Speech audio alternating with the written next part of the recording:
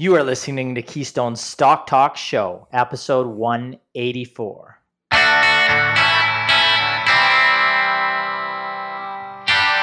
If this is your first time listening, then thanks for stopping by. This podcast is produced every week for your enjoyment, and show notes are found at www.keystocks.com. Come back often, and feel free to add the podcast to your favorite RSS feed or on iTunes. You can also follow us on Twitter at Keystocks and on Facebook, and keep submitting your stocks via the usual social channels or at our website, keystocks.com, for our Your Stock Our Take segment. And we just might review your stock in an upcoming show and let you know if it is a buy, sell, or hold.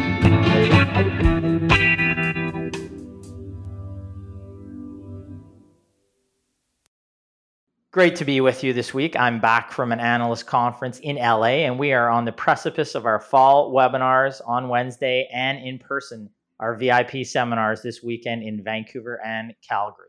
We kick off the special show with a brief discussion on legendary US stock jock Jim Cramer's mea culpa on his buy recommendation on Meta or Facebook, which has not worked out so well. This week, we initiate a new feature interviewing top management teams of solid Canadian and US growth and dividend growth stocks. We expect to interview one per month moving forward.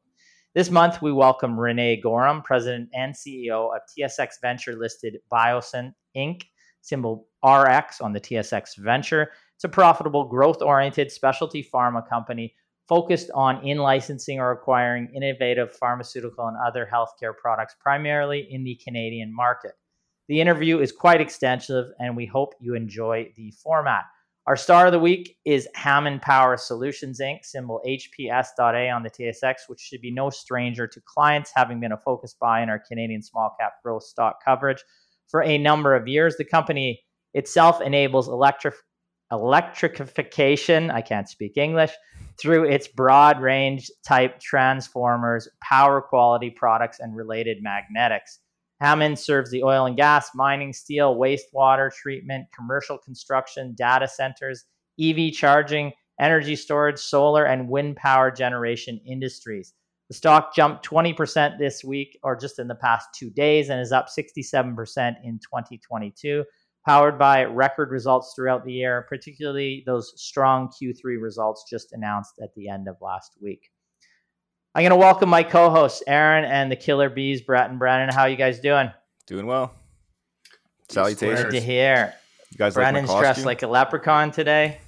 I guess Ryan and I are getting ready to take the kids out trick-or-treating, and Brett and Brennan going are out trick-or-treating. getting their costumes ready to go. It's true. Yes. Nah, you guys, I'm sure you have some wild young man parties tonight.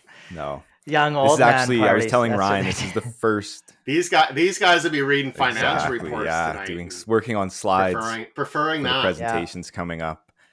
Yeah, we do. We have a lot of content that we're putting together. It's true. Right. So, upcoming this week is I believe it's on Wednesday, is our first DIY seminar, the webinar. It's the online version of the DIY, but coming up on the weekend, the first time in years, we're going to be doing in-person VIP DIY events. And that's going to be in Vancouver on Saturday and Calgary on Sunday. So that's really exciting. I mean, usually we'd be hammering away at getting people to get tickets to those, but literally those two VIPs are basically sold out. I mean, I think there's a couple tickets left.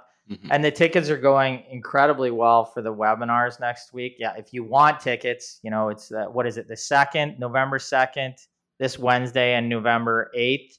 Is that next Tuesday? Yeah. Right? Yes. Okay. So, and November, it's 7:00 Pacific this Wednesday, and then it's 7:00 Eastern next Tuesday. So if you want tickets to those, grab those because they're going very fast. And we're just going to tell you how to build that simple 15 to 20 stock portfolio. There's 7 buy recommendations in there as well. Aaron, sorry I cut you off. You were talking, I think. No, you're probably just completing my sentence. Good. So thank you. That's like always. We're like twins, right? Like everybody says that when they see us. Well, we actually have identical vehicles. I know, it's awesome. So Aaron's big joke is twins all the time. So twins. yeah. Yeah. Because Guys everybody look fancy. says that about us. It's so weird. People can't It's tell us true. apart. It's true. Just like Brett and Brennan, they can't tell them apart. Too, Yeah. right? It's true. Spitting You guys are image. brothers. That's why he wears the hat. Except for the hat. Yeah. Except for the hat. Yeah. Thank God. And the hat and glasses. Why don't you explain the hat? Yeah, just well, really just quickly? the whole Yeah. suit. This was actually my grandpa's suit. He was one of the original 8 founding members who brought the Prince Albert Raiders from the SJHL to the WHL in Prince Albert. So he actually passed away in 2015. And I didn't think that I'd ever really wear his suit on an occasion, but today is that occasion. So I am wearing it in his honor for Halloween. I hope That's that he's awesome. okay with that. Yeah. It is but awesome. yes, I'm sure there's he the- would be. The Prince Albert Raiders logo, and then also right there as well. Yes, it's beautiful. You should wear that. That's actually an awesome Yeah, it's- story. It's my intention was actually to use the story to somehow you like, make can't. fun of Brennan, but that's actually Yeah. a really Yeah. good story. And then Yeah. full respect for your to your grandpa for being a part of Canadian hockey. Yeah, growing and the he was sport here, actually so like that's one of great. the longest. Now I have to be nice to Brennan. Also, now I have He to was be one nice of the to Brennan longest because- season holder tickets, so he had one basically his whole Mhm. life. And yeah, my parents were actually going to bring this to Valley Village or Salvation Army, and I was like, "There's not a chance. Like, you guys have Whoa. to." Yeah. I probably won't wear No, it, no, but and it fits you. it smells like my grandparents' house. Nice. Yeah, I don't even think I'll get it dry cleaned. Brings know back that some smell. memories, right? Yeah, My house is exactly. starting Yeah. to smell that way. That's That's the great. sad part. Right? Oh Yes. God, I Just know. every room is fine too. The same. The rest of the Mhm. house is Yeah. fine. No, I think Yeah. you said season holder ticket. What's a season holder ticket? You mean season ticket holder? Is that Season what we're ticket trying to holder. say? Yes. That's Some good. days I just No. Yeah. I got that. Jump- Your Jumble story words was around. too good. I'm not going to make fun of you, so it's good. Yeah. Well, you just did. No, that's a good. Story. Well, I was just clarifying for the listeners, right? What they're like, what's this? Not as much as he would Yes, have. I would have ripped into you. That was just a slight bit. Okay. Mhm. Yeah. Yeah. Just wait until All I'm right. in front of the crowd this weekend. It's going to be interesting what comes out of my mouth. Yeah. Wearing your Yeah. suit for episode. You got to wear one of those to one like of our analyst meetings and say and eat some Lucky Charms at the same time and see what Yeah. you think. Yeah. Yeah, that'd be good. Oh, that would be great. All right, so let's get to our first bit of news this week. I think Jim Cramer, legendary kind of stock jock in the U.S., came out, made a mea culpa here, said, I made a mistake. I was wrong. I trusted management team, not myself. I was wrong. So should we play the clip? I made a mistake here. I was wrong. I trusted this management team. That was ill-advised. Hubris here is extraordinary. And I apologize. Okay. What did you get wrong?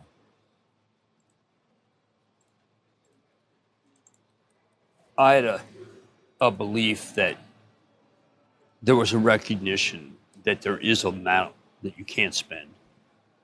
Contrast that, for instance, with Jim Farley, who took a project that was his, Argo, and closed it because it was not ready. It was not near enough. This situation is almost a rogue situation. I had thought there would be an understanding that you just can't spend and spend right through your free cash flow. That there had to be some level of discipline, and I didn't get it. But David, what did I get wrong? I trusted them, not myself. For that, I regret. Okay. I've been in this business for 40 years, and I did a bad job. He played that, did a mea culpa, and he teared up and said he was wrong about it, and his recommendation on Facebook was wrong, and he felt terrible on it. But I mean, I would say, like, as far as I understand, like the management team at Facebook stated that it was a 10-year venture, a 10+ year venture, and yeah, the company had a weaker than expected quarter without a doubt, but it has been trending like financially downwards for several quarters. So if his thesis was based on anything that we were going to see in that quarter, yes, it was probably worse than most of the market and he expected. Really, if it was just based on that, then his analysis was negligent. And to me, any buy thesis, if you had a buy thesis on Meta it would have been a belief in the long-term investment in the metaverse, because this is what they telegraphed that they were going to do. So, which would suggest some near-term pain. So, changing your opinion now, now saying I was wrong and we shouldn't buy, it just looks like he did some very, very cursory analysis going in. And it really, to me, it looks bad shedding a tear. It looks like crocodile tears. And like, I'm trying to distract away from my pathetic analysis, to be honest. I would rather have him say I was wrong. I don't think we need the tears there.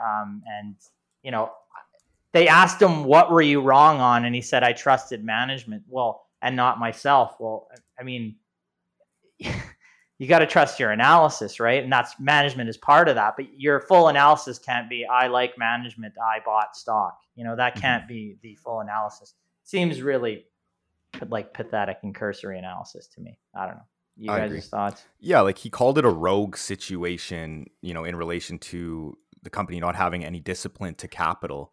Like they're investing heavily right now. But I mean, realistically, they're making a new category. Put it out there too. We came out and said, like, we did our analysis on this company and we wouldn't be buying because of what was upcoming, and because we saw the metaverse is a huge risk. Like, I'm not sure how you didn't come to that inclusion versus, the buy, which is, what Kramer. And especially when management's saying it's a 10-year timeline, like this, we're investing now for the future. Like this might not bear fruit for a while. And it is really. So we're surprised when they have a weak quarter. That seems silly. Yeah. And that they have to invest heavily to essentially make this new category. I mean, I would kind of say that it's a new category, kind of, really, to get people to adopt into the metaverse. And, maybe in 10 years it will be, commonplace. But yeah, I mean, in the near term, I don't see what Kramer was seeing. Well, it wasn't just Kramer. The entire stock dropped 25%. Yeah. It's not just an isolated instance of one television analyst. He was the only one. Yeah. Everybody else was saying sell, and everybody held on for him, and then he lost everything. It was just him. It was just him. That's what we're saying. And it wasn't like the stock hadn't already been dropped. It's down 70% since its highs of... Yeah. This shouldn't have been a shock to anyone. I don't know how a single person who looked into the company more than 30 seconds is shocked to where it's a 25% drop on this earnings. Yeah. There shouldn't have been that bit. Like, sure, a drop. But 25% on a mega cap like this is just ridiculous. Yeah. Yeah. And but like we said, the fundamentals were deteriorating. So it was going in this direction. And you looked at other social media stocks, what they were posting, weaker results, getting hit. Yeah. The surprise to me is the surprise. Like, being surprised that the results came in weaker is a surprise. Like, if somebody was surprised, you know what I'm saying? I know what you're saying. This was a pandemic boom story as well, right? I mean, it's one of the stories they did very well during the pandemic.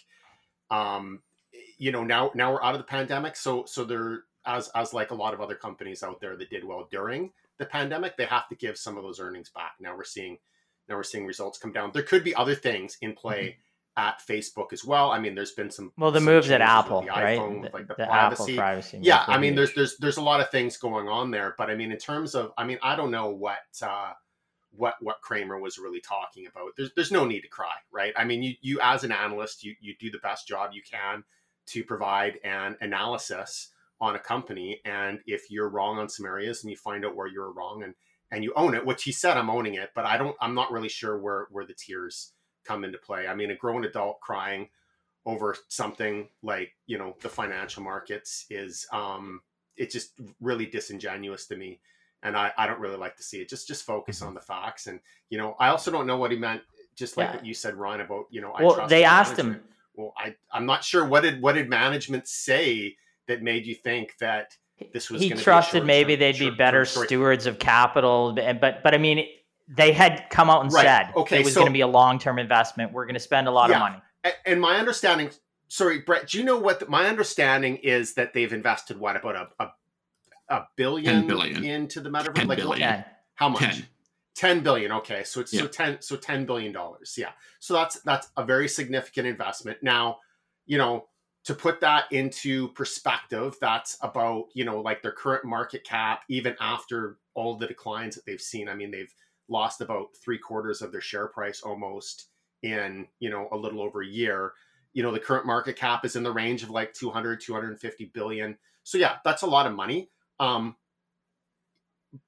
But that in and of itself would not explain a 25% drop in the share price. The drop in the share price was more just about continued weakness in the financial results.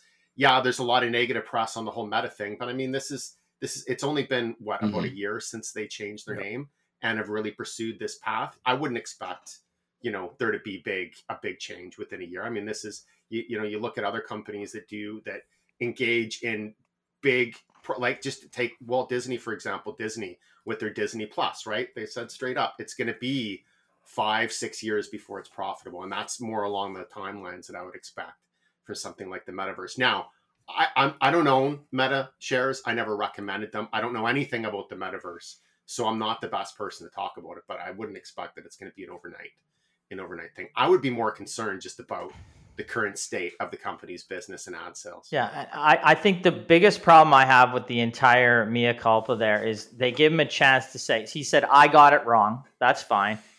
Then given a chance to explain to viewers what you got wrong, you kind of choke out, I trusted management too much.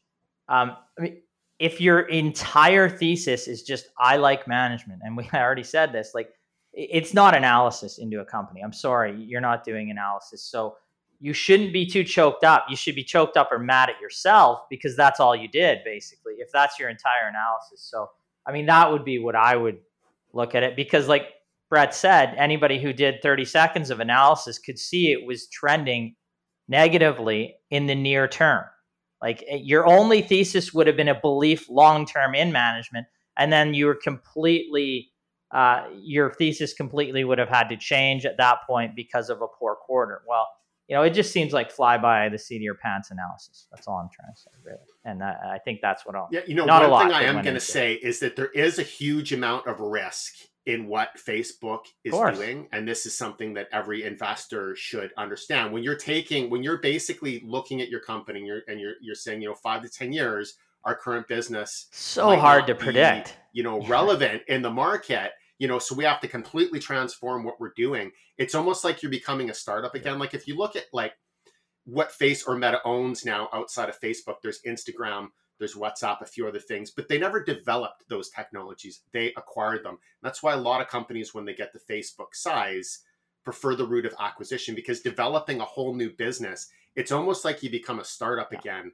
And the risks. Is there's a lot of research on it. Like startups that have a lot of money, having a lot of money can actually be a detriment, because you can pursue bad ideas indefinitely, or until, that huge war chest runs out. And so I personally, like when I look at Facebook or Meta and like what they're doing, I'd be very cautious about, whether they have the ability, even with all of their financial resources, to really be the leaders of the metaverse, or if the future leader of the metaverse in 5 to 10 years is going to be some startup that nobody even knows about right now. That would be more my concern on a company like that. I will say they are using Oculus, which they acquired like 2014 or something like that. I'll put up the date. And that's going to be a lot of their R&D right now. Like they just released a new VR headset for about $1,500, which is on the higher end. US. So they are trying to get some sort of, US, which before that you're looking at probably about $1,000 at most for even higher end ones. Yeah. Besides, for consumer grade, I should say, there are extremely expensive VR headsets. And so they are trying to get something in there. So if they can kind of slow the bleeding, and then a decade out, they have like that big pop-off moment where it just shoots up that parabolic run in revenue, then sure, there's something, but there's just so much risk. Yeah. I mean, and that's what we hashed out. Once again, I'm not a Sorry. Yeah. I'm not a metaverse guy. I'm not a gamer guy, but I have to say that is as attractive as the potential of VR is. I don't think it's really. No, it's not. It's niche right now. No, not even close. Yeah, it's. But I mean, I remember even when I was a teenager, there was VR, and I tried it, and I thought within a few years it was going to really catch on and dominate gaming. In the Stone Age, there was decades. I know. Now we're hundreds of years later. Yeah. Anyways, many decades later, and they're still talking. So I still think it's going to happen, but who knows when. I think that what Meta is trying to do is they're trying to invest ahead so that when, it really does explode, they're basically there with all the infrastructure. Are they going to develop the apps or the app or the system, the platform that the kids at that time want to use? Who knows? And, when we hatched out, like we looked at Meta and it screened fairly well in our screeners. I mean, it's a cash rich business that they have 2.5 billion users. Like it's crazy how many users they have. Good cash flow they had right up until the last quarter, essentially. So like we hash out, do we like this business? Because it starts to look right now quite cheap. If you look historically at the cash flow it's generated and the price it's trading at now. But they made a visionary bet that we just have no insight into. So we cannot, we know the risks are high. And we're just not comfortable making that bet with our money when we can see other platforms out there, within the FANG universe, if you want to even just look there, that have far more certainty and far less risk and trade at also reasonable prices. So you're looking at the company, you're looking at the risk relative to other businesses that are similar to some degree. And, our determination was, they're making a visionary call going forward, and you have to believe in that. We have no special insight into whether maybe the metaverse works and maybe it's not Facebook that even is behind it, to be honest. That can happen. But if it works and everything hits for them, maybe it works well 5 to 10 years from now, or it could completely flop. And then you have your downside risk, and the company's invested tens of billions of dollars in this, right? So, at that point, it didn't make any sense for us. It still doesn't make any sense for us right now. So we're glad to have avoided that. There's some other names that we like at this point. Now, we had some other topics we're going to go on. Let's just look at the Canadians, this headline, Canadians have never felt worse about their finances. Then we'll cut it. We'll do our star, and we've got a big interview this week that everybody would like to get to. So this headline is is a little bit more than it is. It says Canadians have never felt worse about their finances. It's a poll. But then, of course, you look into it and says they say their finances haven't been this bad in more than a decade. So, I mean, if never is just 10 years now, I guess. But, I mean, and, it goes into it. Brett or Brennan, do you want to look at this a little bit, or have you guys looked at it I can further? It's a Nanos poll, right? Exactly. So every week, Nanos Research surveys 250 Canadians for their views on personal finances, job security, the economy, and real estate prices.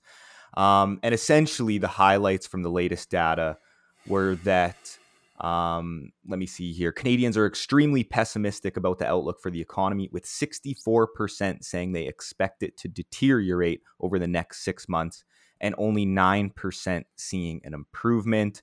There's also sentiment around real estate has been sliding since March, which, doesn't come as a surprise.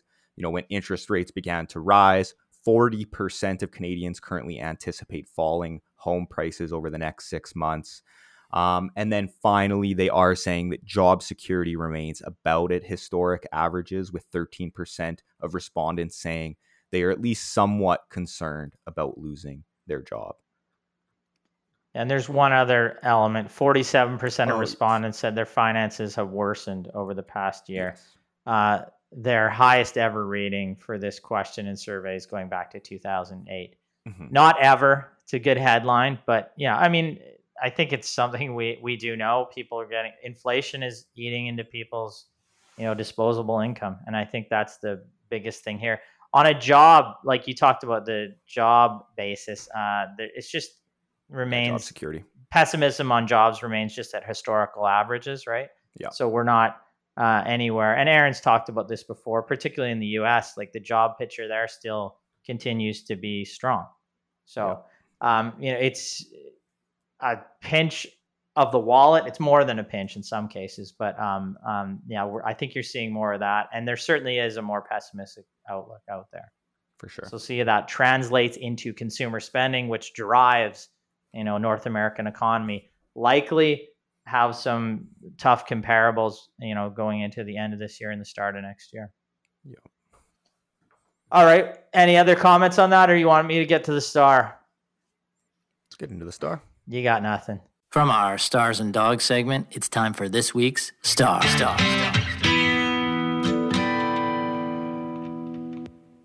Star of the week, Hammond Power Solutions, Inc., symbol HPS.A on the TSX.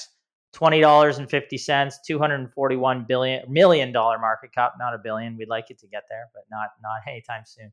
2% dividend. The company has a history that dates back over 100 years. They enable electrification, I said it better this time, through a broad range of dry-type transformers, power quality products, and related magnetics. The company serves the oil and gas, mining, steel, wastewater treatment, commercial construction, data center, EV charging, where it is in every Tesla station across Canada, energy storage, solar, wind power generation industries, all these industries. So let's look what drove the jump in the share price. Q3 results 2022, sales increased 56% to $149 million. Earnings went to 97 cents from 34 cents in the same period last year. The order backlog increased 141%. Cash generated $16.5 million in cash from operations in the quarter. The numbers were great across the board as costs stabilized, margins recovered from the second quarter. They have historically high production volumes. That's having a positive impact on margins. They continue to experience a very favorable environment with sales across all business regions continuing to grow at the highest rate in the company's history. Given the momentum and the number of business opportunities management sees around the business, they have announced prudent spending, capital spending moving forward selectively in terms of their manufacturing capacity and service capacity. So the company has a cash position and balance sheet that have continued to strengthen over the first 9 months of this year. It's gone from a net debt position to significant net cash, provides a solid foundation to grow organically into 2023 and beyond through organic and through acquisition. Now the stock is up 67% year to date, 20% in the last 2 days. Despite this, it will likely earn north of $3 per share this year. It gives the stock a PE of well under 7. The gains this past week, however, and year to date, give Hammond Power the coveted status of our star of the week. Okay.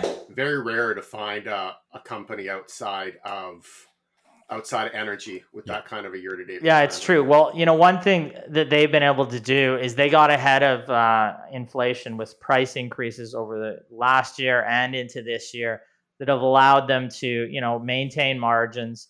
And I think you do have a perfect storm. Like their traditional industries, huge transformers for the mining industry, which has been doing well, the energy industry, which has recovered significantly. And then you've got them in EV charging, data centers, and solar. So all of those areas at once. Typically, it has one area doing well and another area not doing so well, and then it kind of shifts back. I think they've got a pretty perfect storm with some price increases. You can't expect that growth going forward in this business. Like that is historic growth. It's not going to happen going forward. But the share price has done tremendously well. They've upped their dividend. They probably up their dividend next year. It's just a sleepy little business that Canadians don't own. It's a company that pays you a dividend and has some growth and is trading at relatively reasonable prices. Will not be growing at 50 to 75% year over year every year, but over time it's in some good industries and should, as we see the world continue to electrify, this company should participate as kind of a backbone to that. Mm-hmm. Now, we are going to be doing our first management interview. It is with, this week, René Goehrum, President and CEO of TSX Venture-listed BioSynt. Again, they are a profitable, growth-oriented specialty pharma company focused on in-licensing or acquiring innovative pharmaceutical and other healthcare products, primarily for the Canadian market.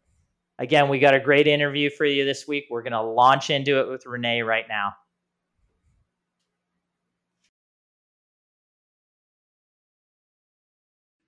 The following is not a recommendation or endorsement and does not constitute financial advice.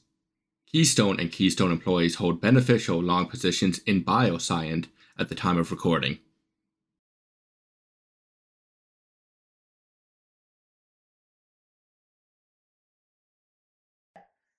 Well, today we are introducing a new feature to Keystone Stock Talk show, CEO interviews. We are interviewing quality businesses with solid track records of growth, solid balance sheets, and which we consider within our model of GARP, or growth at a reasonable price, with the potential to provide solid long-term returns.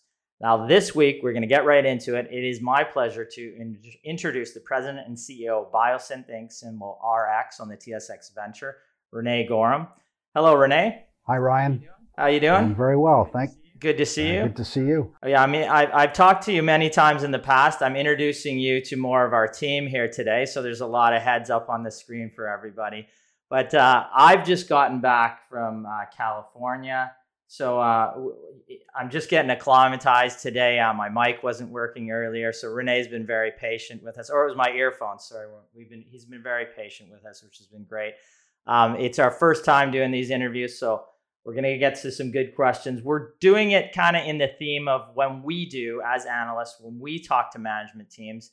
These are some of the questions that we'll pose to René today. We're going to look at it from the perspective that we are just investigating this company. We're not, but we're going to look at it from that perspective to give our listeners a good idea of what BioSynt does, what we might ask a business like this when we're doing an interview, to consider to put our money behind it and our client dollars behind it as well. So René, let's get you to just from your mouth tell us a brief overview of your business, and then we can drill down on some of the individual products, obviously your core brand FeraMAX, and then get into where some of your growth products and growth opportunities are. Okay. So BioSynt is a Mississauga, Ontario-based Canadian spec pharma company. We in-license and acquire assets for commercialization in Canada. And for some of our assets that we own outright, we commercialize those through partnerships outside of Canada. So we look for these unique and differentiated products that are not available in Canada. We find them in Europe, in the United States. We have worked on opportunities with Japanese partners. And we look for products that will address an unmet need. Do something different or better than an existing product in the Canadian market. And then we provide all of the services and support for commercialization of these products that you would expect to see in the pharmaceutical industry. The difference is that we're not a research company. So the risk part that is associated with pharmaceuticals and biotech is not really part of our business model. We de-risk it by focusing on assets that have been commercialized somewhere else and have development has been completed.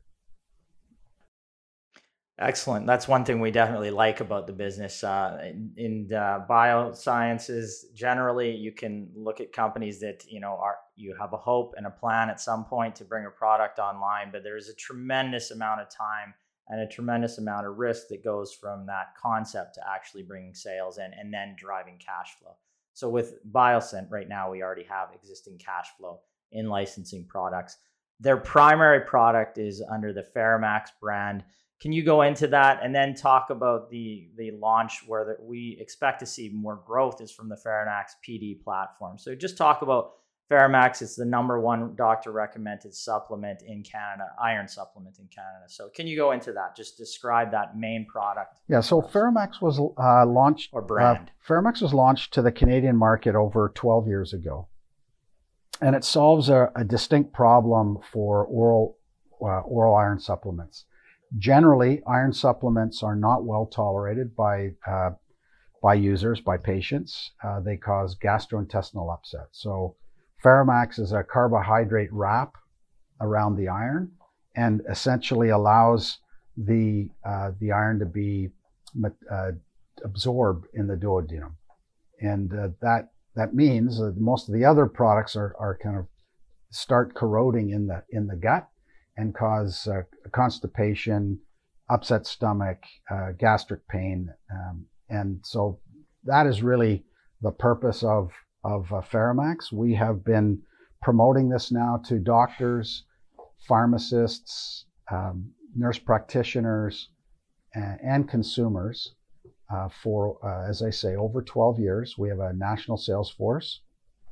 We've got, I guess, Canada-wide distribution. I think there are about 11,000 pharmacies in Canada, and I would venture to say our product's available in 95% of those pharmacies, if it's not higher. The business has grown steadily for the entire period that we've been in the market. There have been periods where it's grown faster. And we have the product is contract manufactured for us, and together with our manufacturing partner, we undertook some development just essentially to further kind of demonstrate innovation. One of the things you've got to do in pharmaceuticals is to innovate, to hold your share. It's a hyper competitive industry, and so we've been innovating so that we can hold our share and grow our share. So we introduced this polydextrose iron complex formulation. It is patented. It goes out into the mid 2030s, the patent. And this is really to differentiate ourselves to our competition. We took our existing products and reformulated them with this new compound, and started the process of switching them out of the market. So we didn't add it. We replaced existing products. That process started in about this time in 2020, and we've done it now for our 2 FeraMAX products. In 2023, we'll be launching our first new product using this compound, and it'll be innovative on a couple of fronts. I can't really speak too much about it at this point. We're not like most pharma companies that telegraph what they're up to well in advance. We find we would rather come to market without giving our competition advance notice. So we know that the FeraMAX brand is by far the most important in terms of revenue in the business right now. Can you give us a ballpark in terms of what the percentage of revenue that comes from the FeraMAX brand? Yeah, so that number's bounced around a little based on what the entire portfolio has looked like, but we're somewhere in the mid 70s in terms of the ratio to top line right now. It was, that gives our listeners a really good idea of where it was lower. At, right? It was lower, but we discontinued some products last year. Yeah. And that, it's a good core brand, and that's why you're looking for diversification for sure, right? And that's how we can get into some of the other products that you're bringing online right now. Tibella, which is a women's health product, launched in July 2022. Do you want to just tell our listeners what the product is, and then we can get into in terms of what you're looking for over peak sales, over what time, and how they're tracking today to where your expectations were when you launched. Sure. So that Tibella was launched in July of 2020. So we're just over 2 years. Yeah, I don't know why I said 2022. It's 2020. Right. It's so Tibella is for vasomotor symptoms. So you hear of, there's no women on this call right now, I can see that. So for menopausal women, some of the symptoms they experience are hot flashes and night sweats. And I have 4 sisters. Okay, so well, there you go. So this generally happens just prior to menopause, and for some women can run for quite an extended period of time and make sleeping difficult and working difficult and life difficult. Tibella is a formulation of a product that was launched in Europe about 25 or 30 years ago, never brought to the Canadian market. It's an example of, I say, we look for products that are unique and differentiated and not available in Canada. When we in-license a product, we are the sole marketer and distributor of those products in Canada. We've had excellent feedback. The Society of Obstetricians and Gynecologists in Canada have just last year rewrote their guidelines that obstetrics and gynecology and family medicine follow for women, and Tibella and its common name was written into the guidelines. So we're pretty excited about that. And we've had some very positive feedback with a prescription medication, which this is. We don't often hear directly from patients, but I have personally received email into my inbox telling me how much of a difference our product has made to some patients. It's got to make you feel good, knowing that you're helping people. Excellent. Well, yeah, it's rewarding. Yeah. It's we get that kind of communication. I'm not going to say all the time, but we get it frequently enough that we recognize that what we're doing is making a difference. That's good. Yeah, no, we ask for feedback all the time, and we only read the ones that are nice. So it's about 5%, but we still think it's great, right? So, and we're just talking on the podcast. We got a lot of client feedback that's good, which is good. No, I'm kidding. So so we write down, when we do interviews in the past, we write down things that our management team said. So I remember I interviewed you several years ago, and you talked about just a basic ballpark for where you're looking for Tibella. Peak sales, a low range would be in the range of 4 million, high range in the range of 10 million. So it may take 4 to 5 years to get to some range like that. Now, how are you tracking to those numbers today? Now, we do know there was this thing called the pandemic in the middle there this was before that these numbers were that you looked at and what we talked about. So that threw a wrench in things, and we can talk about that at some point. You haven't been able to get out in front of doctors, but how are you tracking to those numbers? Do they still sound somewhat reasonable, or are we in a range there? So we'll talk about COVID, and it'll sound like the dog ate my homework, but it's been a challenge for our industry, for us. But I'll answer the Tibella question directly, and then we can talk about the dog eating my homework. Yeah. We're probably a third of the way, our run rate, our current run rate would be about a third of the way on the lower end of that range after 2 years. Yeah. And I would say I'd give us a C- performance to expectation. I would say that partly a large part of our challenge has been access to the healthcare professional through COVID, and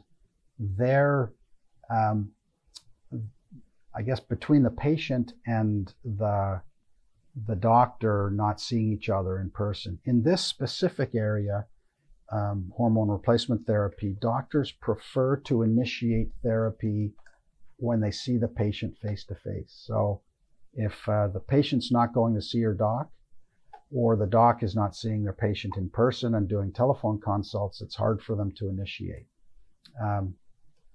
That would explain a chunk of what I would say being behind what we would have expected by now.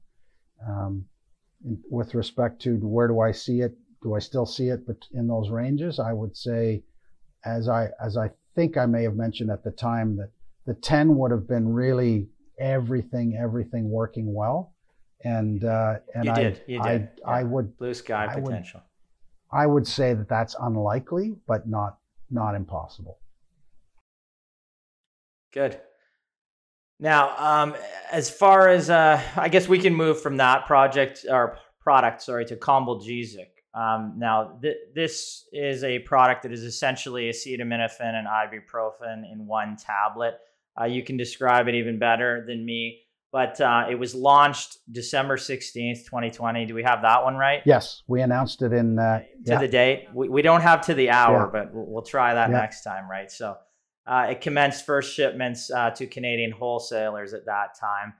You expected at that time, why don't you describe the product, and then we'll talk about expectations and see where we're at. Sure. So Combogesic is a combination of acetaminophen and ibuprofen in a ratio of 3.3 to 1.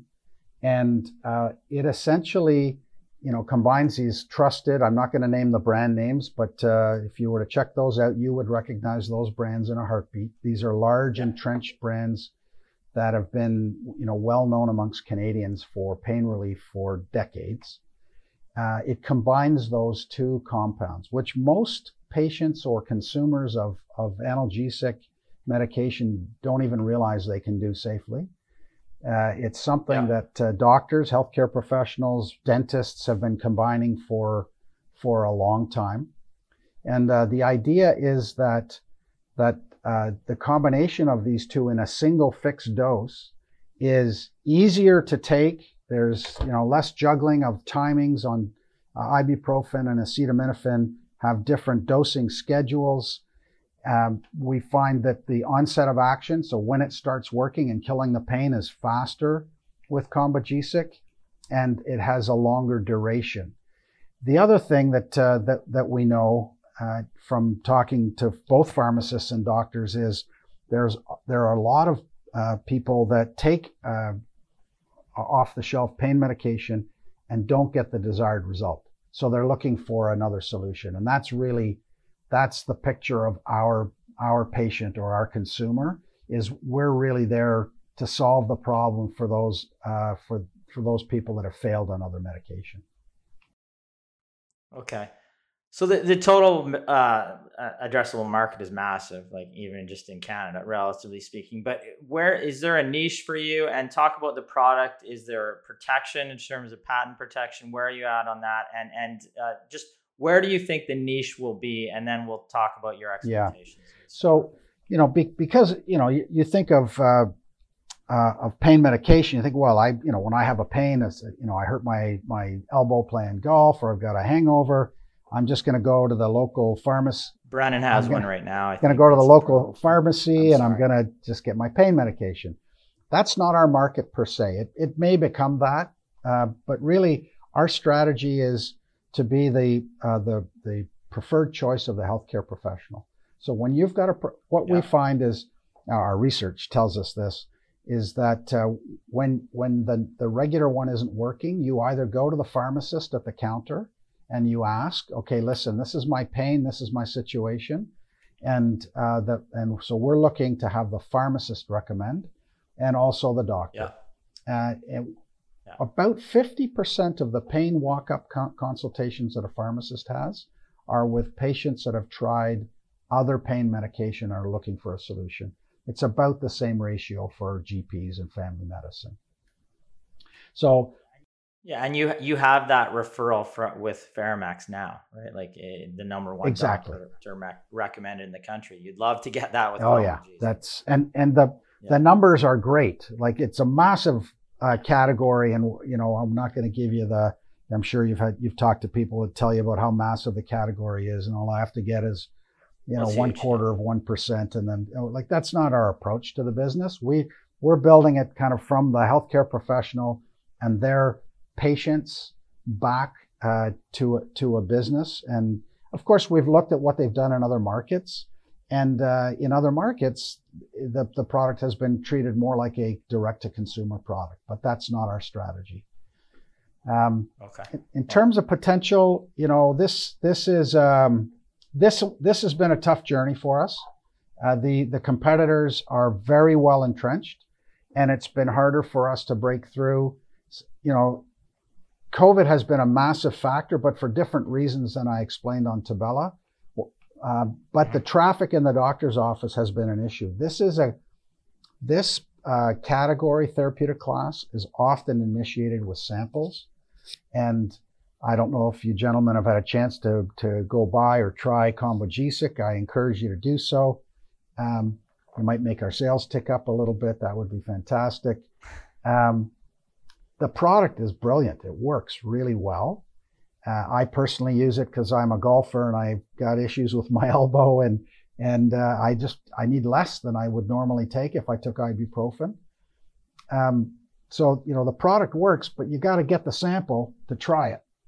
And this has been an issue for us. Our ability to get the sample to the patient through the doctor has just been impaired through COVID. It's been better in the last 6 months. And as a result, we've seen the business finally ticking the way we would have expected, a year ago. Yeah, you had a significant uptick in both Tibella and Combogesic in terms of sales in the last quarter, from low numbers though, but it had a significant jump up there. Now, when we originally talked on it, you talked about the opportunity being larger than Tibella, just ballpark speaking. You expect the product to eventually challenge FeraMAX. It has the potential as the largest product in terms of sales. You said peak sales will take longer than Tibella. So how is Combogesic? You talked a bit about how it's tracking today. Do you still think that that's reasonable? I might kind of soften my enthusiasm, but that's recency bias talking. So it's not the market any different than what we believed it to be, but it's more recency bias. In other words, it's been a tough road, and it's kind of like jogging on the beach. When you thought you were going to be on firmer sand, I would say that's how it feels right now. We've got lots of encouraging data in our KPIs that the business is moving forward. I would say for sure the road will be longer, but the market is there, and the feedback we get on the product is outstanding. So it's not a product issue. It's just it's getting to both the healthcare professional and the consumer and having them come together with that kind of change in habit. And there's a lot of entrenched habit in this category that we're overcoming. So is it more of a spend in front of these doctors and pharmacists, or is it more time that is needed, or a combination? Not sure what you mean by spend. Spend to kind of... Well, getting in front, like if you got to get samples in their hands, if you've got to get, is it going to keep more marketing spend on this, or is it just time and education? And it may take some money to get behind education behind the product. Both. Yeah. We're doing things like engaging with teaching pharmacy that provide tools to pharmacists to help their patients or customers manage pain. So we're doing a number of things in that area. I would say that work will continue, and it's a long game. Like that's the one good thing here is it is a long game.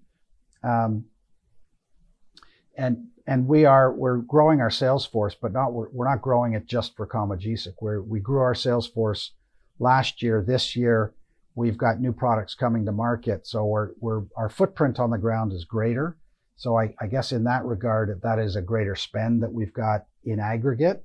Then it's a question of how much time is allocated to the Combogesic interaction with customers.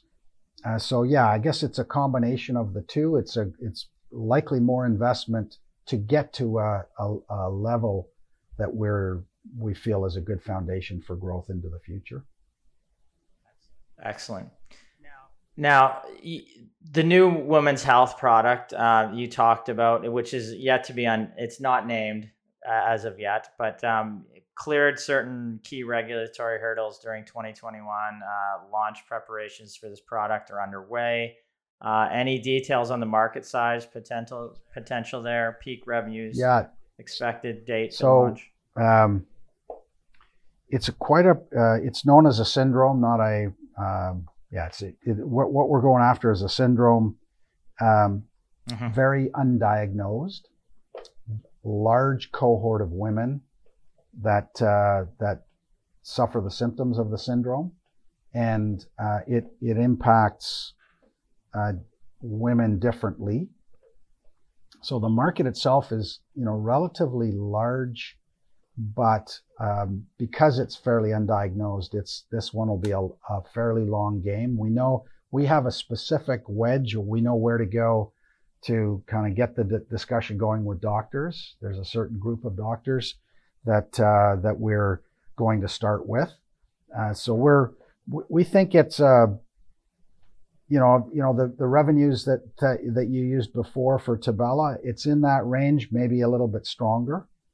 This one is a little different in that eventually we'll be communicating directly to the patient as well as to the doctor. This will be less interaction with pharmacy and more interaction with doctor, specialist, and patient. Whereas, for example, I'm not sure if you're aware that on a product like Tibella, we cannot communicate by law directly with the patient. So, in the US, you see a lot of advertising of medication directly to the consumer in magazines and television. That's not allowed in Canada. You can't, on a prescription medication, you can't talk about brand and indication in the same advertisement.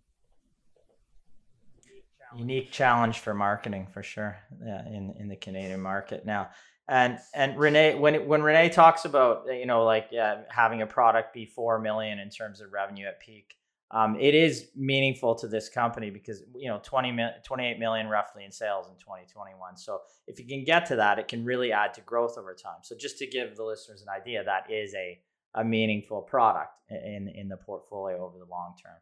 Now, can you touch quickly on the international business and then the legacy business, and then we can move into some other questions. Sure.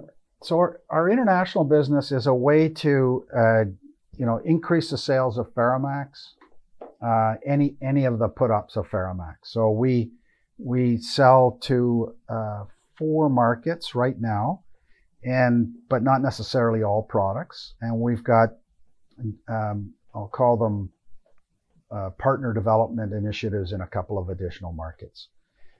So essentially, because we own the mark, all of our other products are in-licensed and we're not the owner of the mark, but we have long-term distribution and licensing deals. In the case of FeraMAX, we own the brand. And so we have looked for opportunities to maximize sales outside of Canada. So, we've had sales internationally, I think going back 9 years. It has ebbed and flowed, and we are, for the most part, our business is being done in not what I would describe as A or B markets. And as a result, we're kind of our partners, it's not us directly. What we do is we partner. Think of the opposite of what we're doing, where we partner with pharmaceutical companies and take on all the obligations, regulatory, Health Canada, and then getting it into the distribution channel and promotion. We rely on partners to do that. So we're not taking that risk in our business. And we've had some issues with that business. And I would say, I don't see it. It's been very lumpy. We've been as much as I think $2.5 or $2.7 million in sales. And a couple of years ago, we did $250,000. And I don't see that changing in the near term. I think what you've said typically is you'll take the incremental revenue and profits and just live with the lumpiness. So that's how investors should look at it. One quarter, it could look great. The next quarter, like the last quarter, I think you had 0 international revenues, correct? Like Q2. It can look like that, but you're not going to not take, because it is a profitable business. It can add to the cash flow. So why not do it? So that's, it's going to be lumpy, and expect that going forward. Now talk about the legacy business. Yeah. So we started life, I guess this iteration of life as an ag tech company. We're actually based in Vancouver. We were an ag tech company. We rebranded the business in 2006 and pivoted away from ag tech to human health. And so we sell a non-chemical grain insecticide. It's used primarily in cereal grains. Our primary market is Canada. We do have some business in the US that we have a sales agent, and then we just sell directly to regional distributors. That business is not as bankable as pharmaceuticals when you have it up and going, because it really depends on conditions. How many acres have been seeded? What have the growing conditions been like? A whole raft of factors that make it very unpredictable. But it's a nice business. It doesn't take much management time. It doesn't take very little time internally in the organization. It generates a high level of profitability. We run it. It's been running about $1 million in revenue, but it's been more in the past as well. Yeah. Okay. Now, you just for the start of this year discontinued 3 products, 2 brands. Can you detail? I mean, we know, but can you detail for our listeners the rationale behind the transaction? Sure. These were two products in one brand, the Agatil system, and another product known as Cysview. They were in quite different areas of business, but they relied on reimbursement, or the payer was the hospital. And I think people recognize that hospitals have got some serious budget pressure with evolution of Demographics is one for sure that's happening right now. Provincial healthcare budgets under pressure. And so we found that challenging environment to begin with. In addition, there were things that were specific to each of those separately. What we did is we choreographed it to do it at the same time to kind of rip the Band-Aid off. And in the case of SysView, our arrangement with our partner had a requirement for us to make further milestone investments. We did not see a pathway based on how that business was going to get a return on investment. So rather than to spend more to generate a very nominal amount of, well, that brand wasn't profitable, but maybe a nominal profit in the future, we decided that we would not continue with that asset. With the Aguettant system, it was really a matter of one profitable product and one product that wasn't profitable. And we just decided that we would focus on higher growth opportunities that over time could deliver a higher level of profit. Yeah, and you can see the rationale too. When you remove those from your results in the last quarter, sales were down, but the profitability was actually up significantly. So, from a profit perspective, a good decision to exit those from our perspective. Now, let's look at the balance sheet. We love companies with great balance sheets. BioSynt, for its size, tremendously strong balance sheets. $27.8 million in cash in the bank as at June 30th. Basically no debt. Now, that would be, just to give you an idea, around $2.20 per share. The company trades just above $7 today. So it's a significant chunk of this business just in cash. And it's a profitable business. So what are your plans or uses for that cash near, midterm, and long term? You've done share buybacks. We can touch on that first. You recently announced a quarterly dividend, which is great to see. Acquisitions, we'll talk about the current environment. But let's just look at your share buybacks. I can detail them for a second, and Sure. then you can go into them. But we've seen you reduce from, I think it's just 2018, you had 14.67 million shares out. To 2021, there was 12.6 million shares out, 14% lower. I think you spent 13 million in buybacks. So tremendous. What that does on an incremental basis, on a per share basis, if we look at this company, you earned in the last 12 months about 50 cents per share, correct? Without those buybacks, you would have had 43 cents per share. So on a per share basis, you as a shareholder have benefited significantly from those buybacks. So, you can, if those numbers are correct, I think they are from there, and it's improved even heading to this year as well. But do you have further buybacks planned? Is it going to be part of the structure going forward? We believe it is, but we would like to hear it from you. Yes. We intend to continue to buy back shares. We don't chase the market. I think my observation, I've seen some companies use it as a tool to kind of prop up their share price. That's not our strategy. But yeah, I would say that it is our intention to continue to invest in NCIB. I'm pretty sure we're in blackout right now, so our quarter ended September 30th, and we won't be coming out with our Q3 results until November. So we're in blackout, but we provide written instructions to an agent that acts on our behalf, and I'm pretty sure they were in the market every day this week. And so, we're in the market now, and we intend to be in the future. What we found is our ability to deploy capital under NCIB has it's inconsistent. That's essentially kind of, if you phoned up and said, hey man, like the market's gone haywire, you should just grab every share you can get your hands on. It's tricky because of the rules for the TSX Venture around what we can do when we're buying back. It is true. Now, the other side of this is too, the company's not issuing a ton of shares through a share option plan, because there's some companies that are buying back shares and issuing, and your net you just either stay the same or they're issuing more shares through their share option plan. So you guys you're not doing that. Can you talk about the way you incentivize employees? Yeah, so we haven't you have RSUs. We haven't issued any stock options in 3.5 years.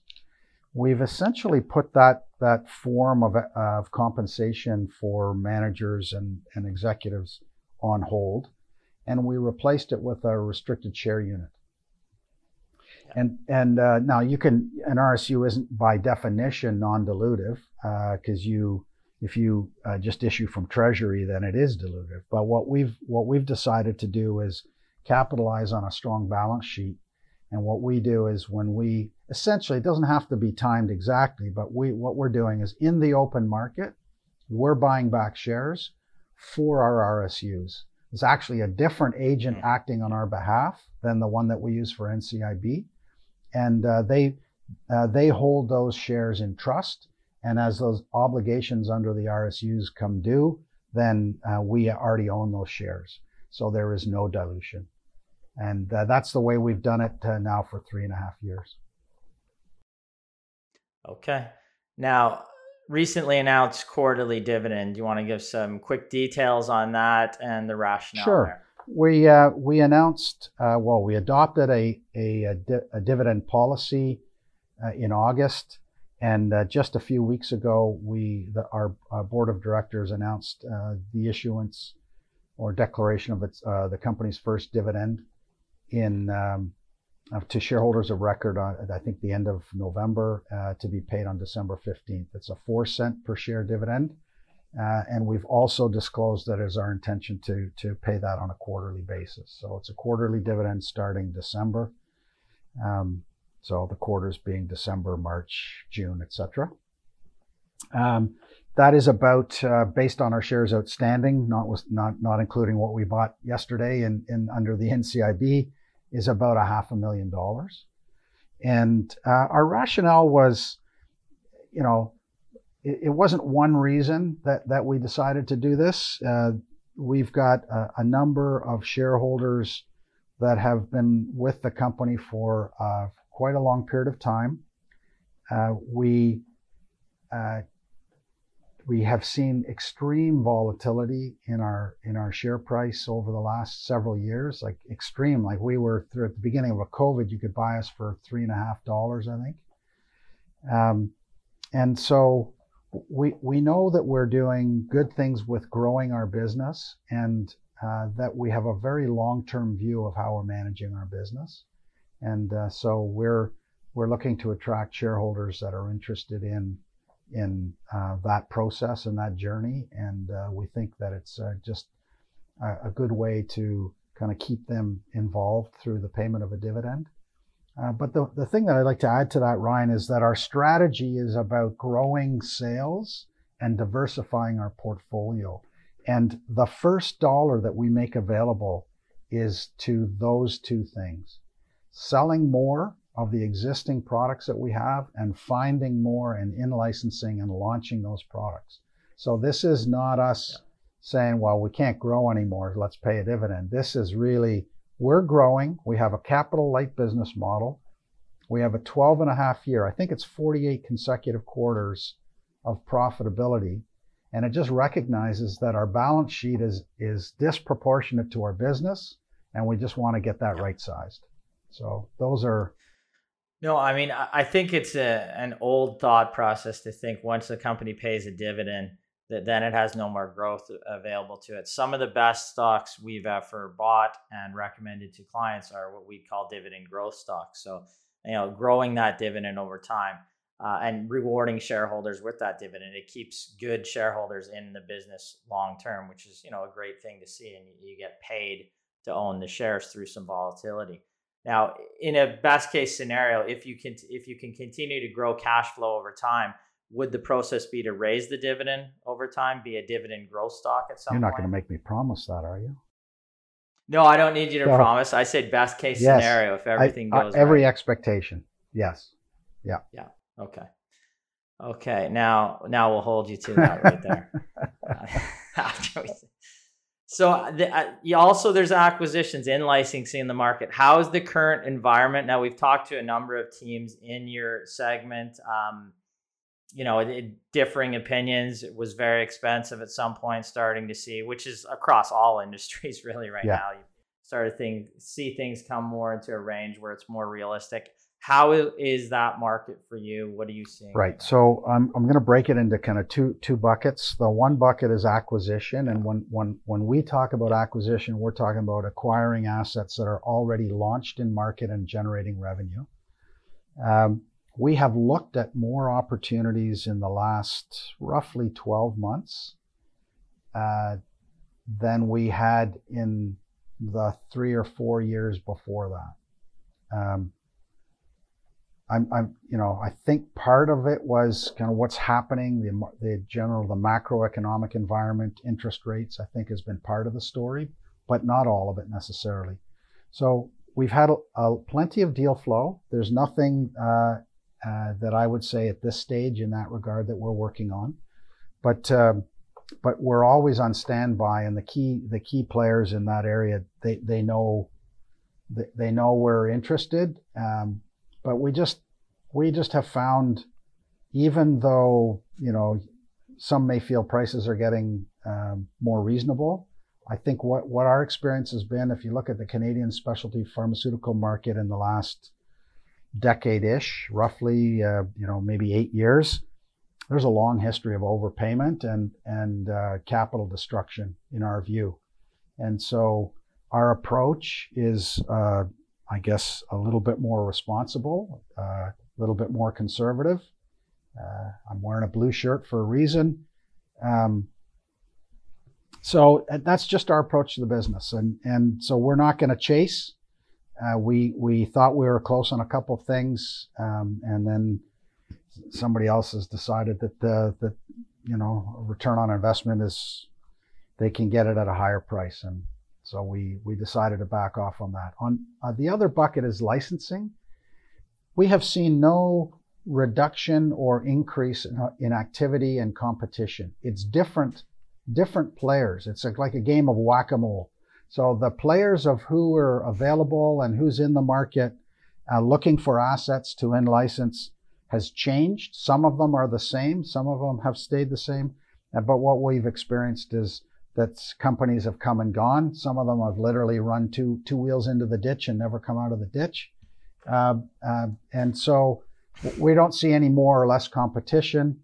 The last time we did an in-licensing deal, it was that women's health product. It's been a while, right? So it's not like we're not working on it.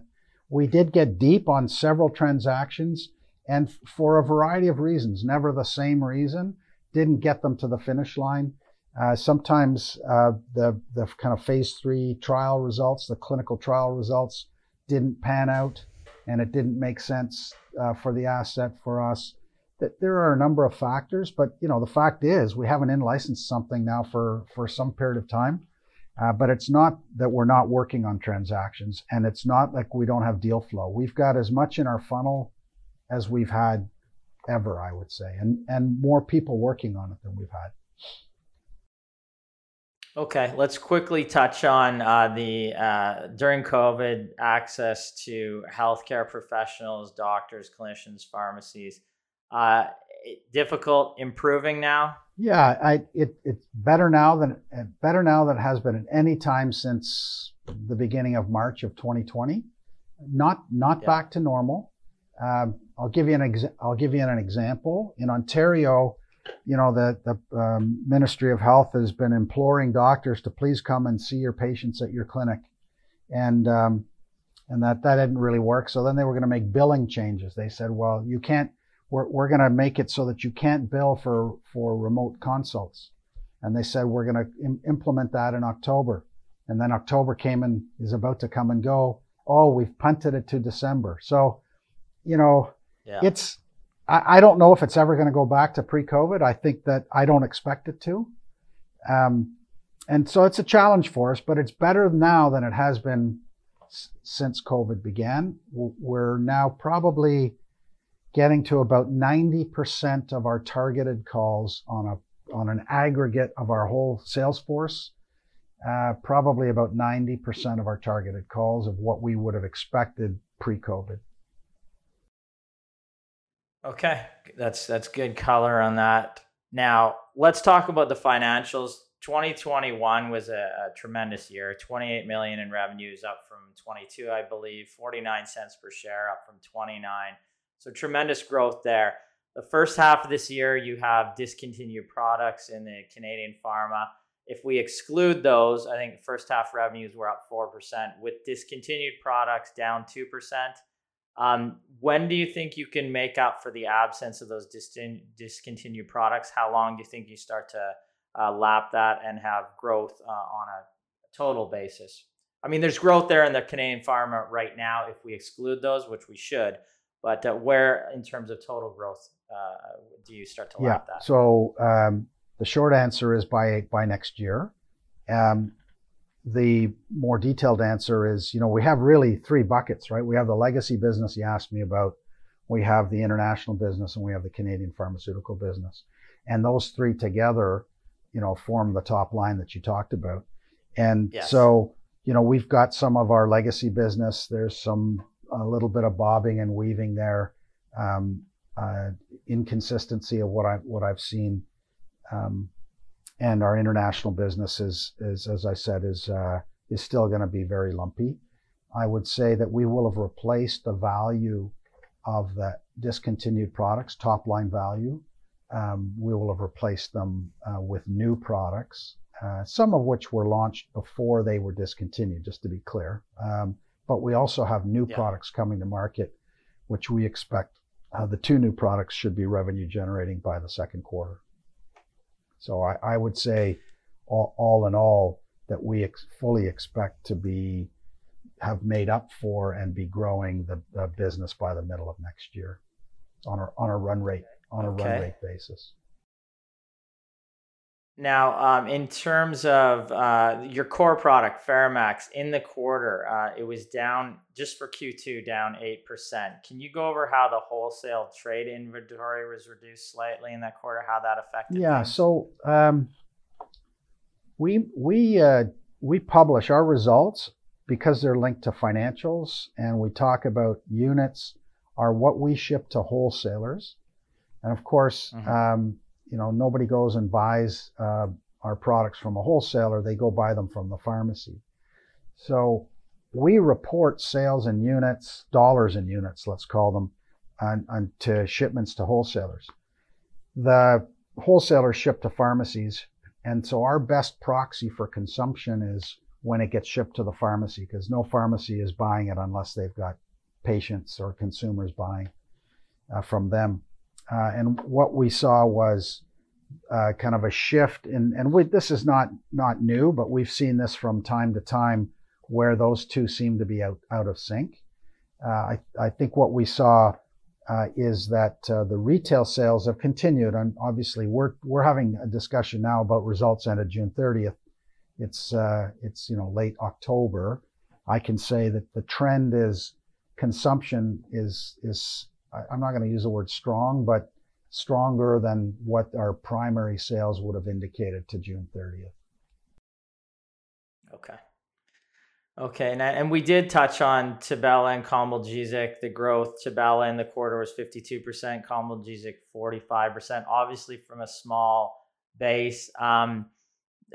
Is that kind of the growth you expect on an annual basis, or was that tremendous growth in one quarter from a low base?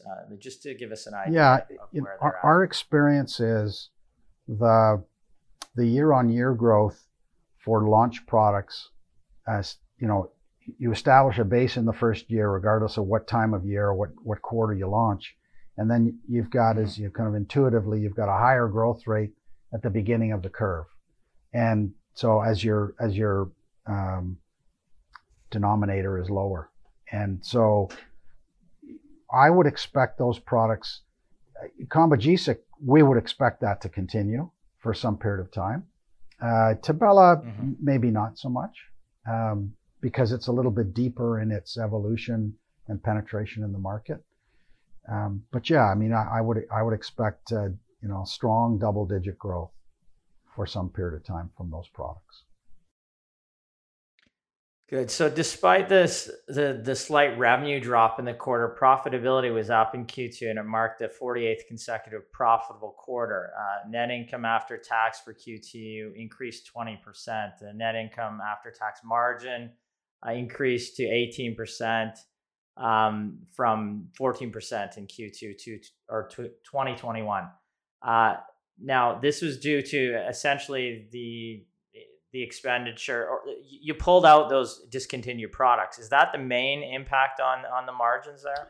The margins themselves, we had some launch expenses related to. Yeah, you would have had the launch. Yeah, expenses so we had some launch expenses that would be of a, more of a one-time nature, but yeah, I mean, so that the revenue is impacted by pulling out the products that we've discontinued. The profitability. Yeah. I think it's just really, there's some timings there in terms of in planned investments, when those investments are made. But yeah, I mean, as I mentioned, some of the discontinued products, 2 of them were very thin margin, gross margin, and no actual operating margin. So we've replaced them with higher margin opportunities, but we have to invest in growing those products. Yeah, so that would be my next question. Can you expect that net income after tax, that 18%, is that a number that you'd look for going forward, or because you have an increased spend on maybe in a quarter or over the course of the next year on Tibella or Combogesic, would it eat into that net income after tax margin? Yeah.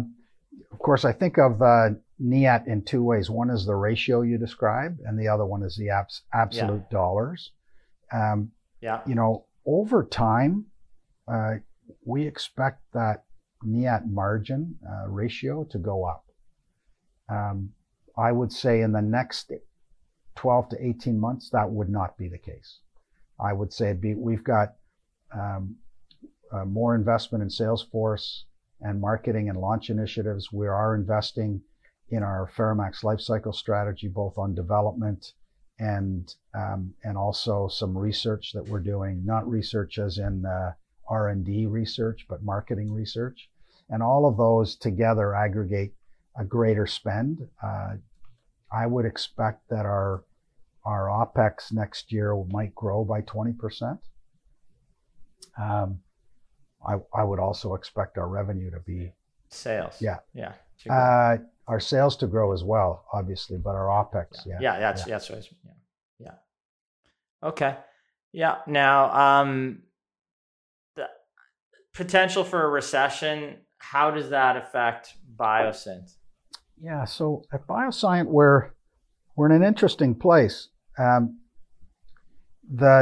what you spend is less discretionary when you're spending on your health, generally.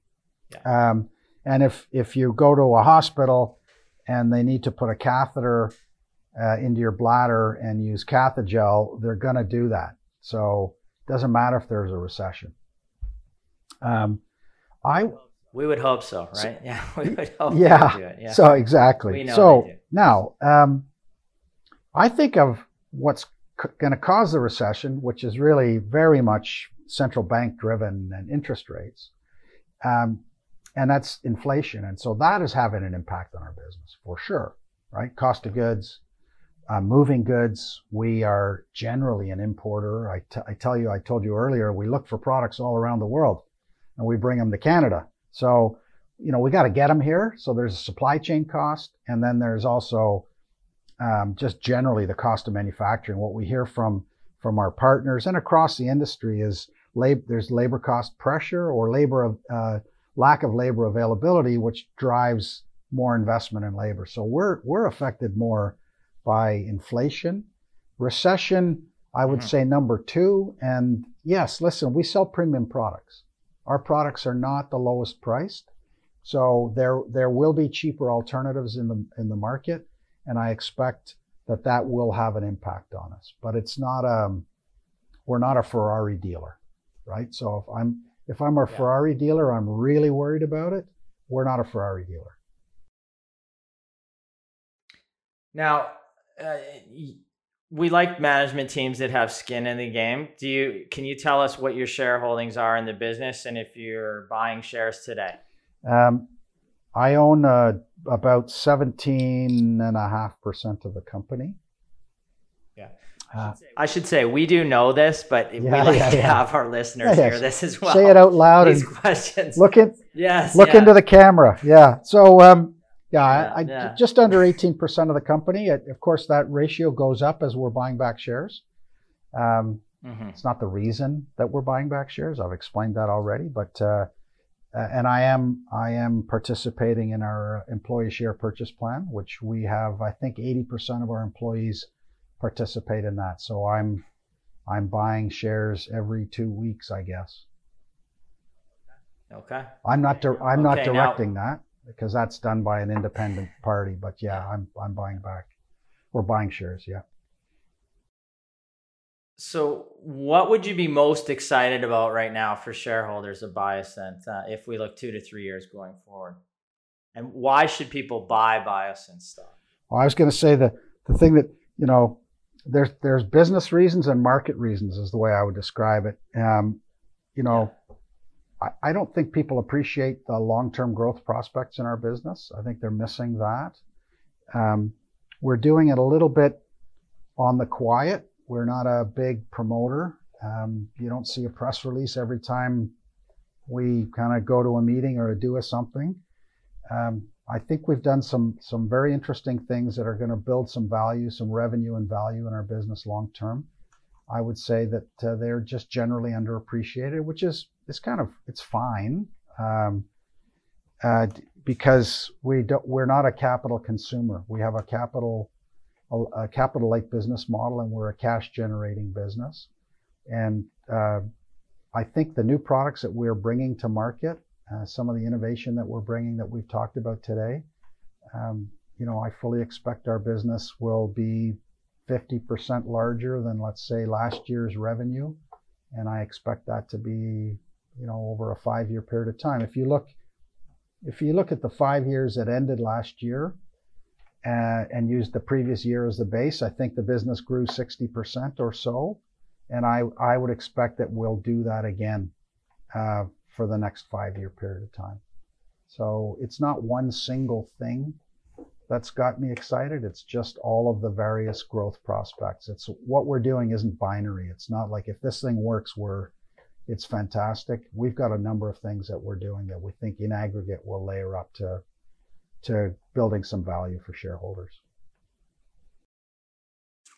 Okay, is there anything you guys want to touch on? Oh, Aaron's muted. It's okay. It's perfect. Yeah. We usually ask at the end of these, is there anything that we didn't touch on today that we really should have? Boy, you've been thorough.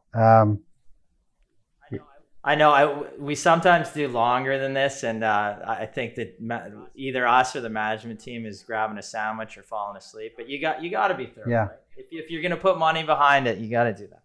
Yeah. No, I understand. So nothing really, right? Yeah. No.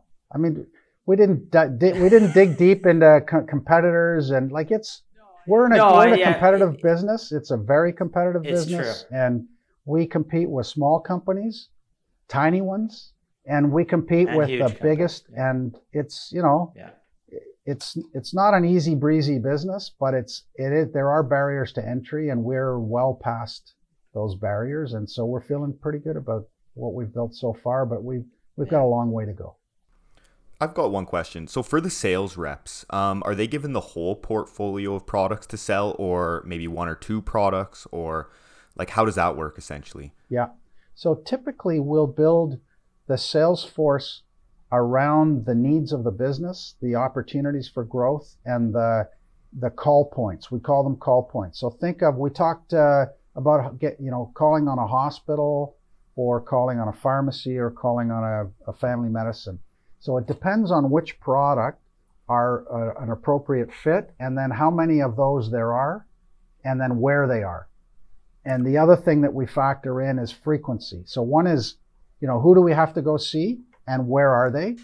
And the other one is, how often do I have to get there to deliver the message? So that's frequency. So on a product that's been launched and is well known in the market, your frequency requirement is lower than it is for launch products. So we put that together in a fairly sophisticated model that then dashboards for us. Literally at any point in time, I can tell you how many calls our people made yesterday, and how many of them were on targeted doctors and targeted pharmacies, et cetera, et cetera. That typically what you'll find is up to 3 products on any call. But we do have right now. We had a couple of reps that were kind of a contract team calling only on dentists. That's all they were doing. We don't have that team anymore. Right now, everyone else has got more or less the same type of healthcare professional they're calling on. But when we launch next year, one of the new products we mentioned, that group will be fully dedicated, but much smaller. And because the call points of where they're going to, who they have to go see, there's significantly fewer of them because it's a specialty product. Yeah. Perfect.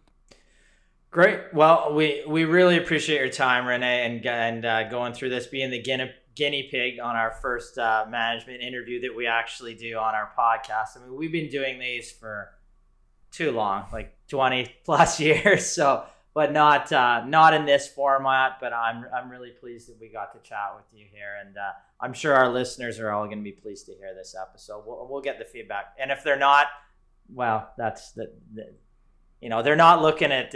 You need to be looking at good companies like this. It's one of the 15 to 25 stocks that if you're looking 2 to 5 years forward, which most of our listeners and clients are. It's a good quality name, and you can look at a company like this to put in your portfolio. Certainly not being paid to say that. We just look for good companies that we want to put in our portfolios. Yep. So thanks for doing the interview, Rene. Thanks for inviting me. Thank you. Have a good afternoon. All the best. Cheers. You bet. Bye. Yeah, you have a good day. Bye-bye. Thank you.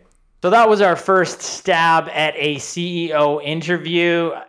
Give us your feedback. Tell us if you want those longer, shorter, whatever you liked about it, whatever you didn't like about it, Brennan's face, whatever we want to talk Brennan's about questions. In these interviews. Yeah. You like Brennan's face. If you've got other questions for us to ask for companies that you'd like to see us asking, put those forward. Comment on us on our YouTube. Smash the subscribe button. Continue to do that. Attend our seminars this week, Wednesday. That's the 2nd. Next Tuesday, the 8th, 7 o'clock Eastern, 7 o'clock on the 8th, 7 o'clock Pacific on the 2nd. And if you want to go to Vancouver in person, become a VIP client, or in Calgary over the weekend on is it 5th and 6th or 4th and 5th? 5th and 6th. Thank you. By all means, sign up for those. There's only a couple seats left. As always, I'd like to wish everybody profitable investing. Thank you. Thanks, everyone. Thank you.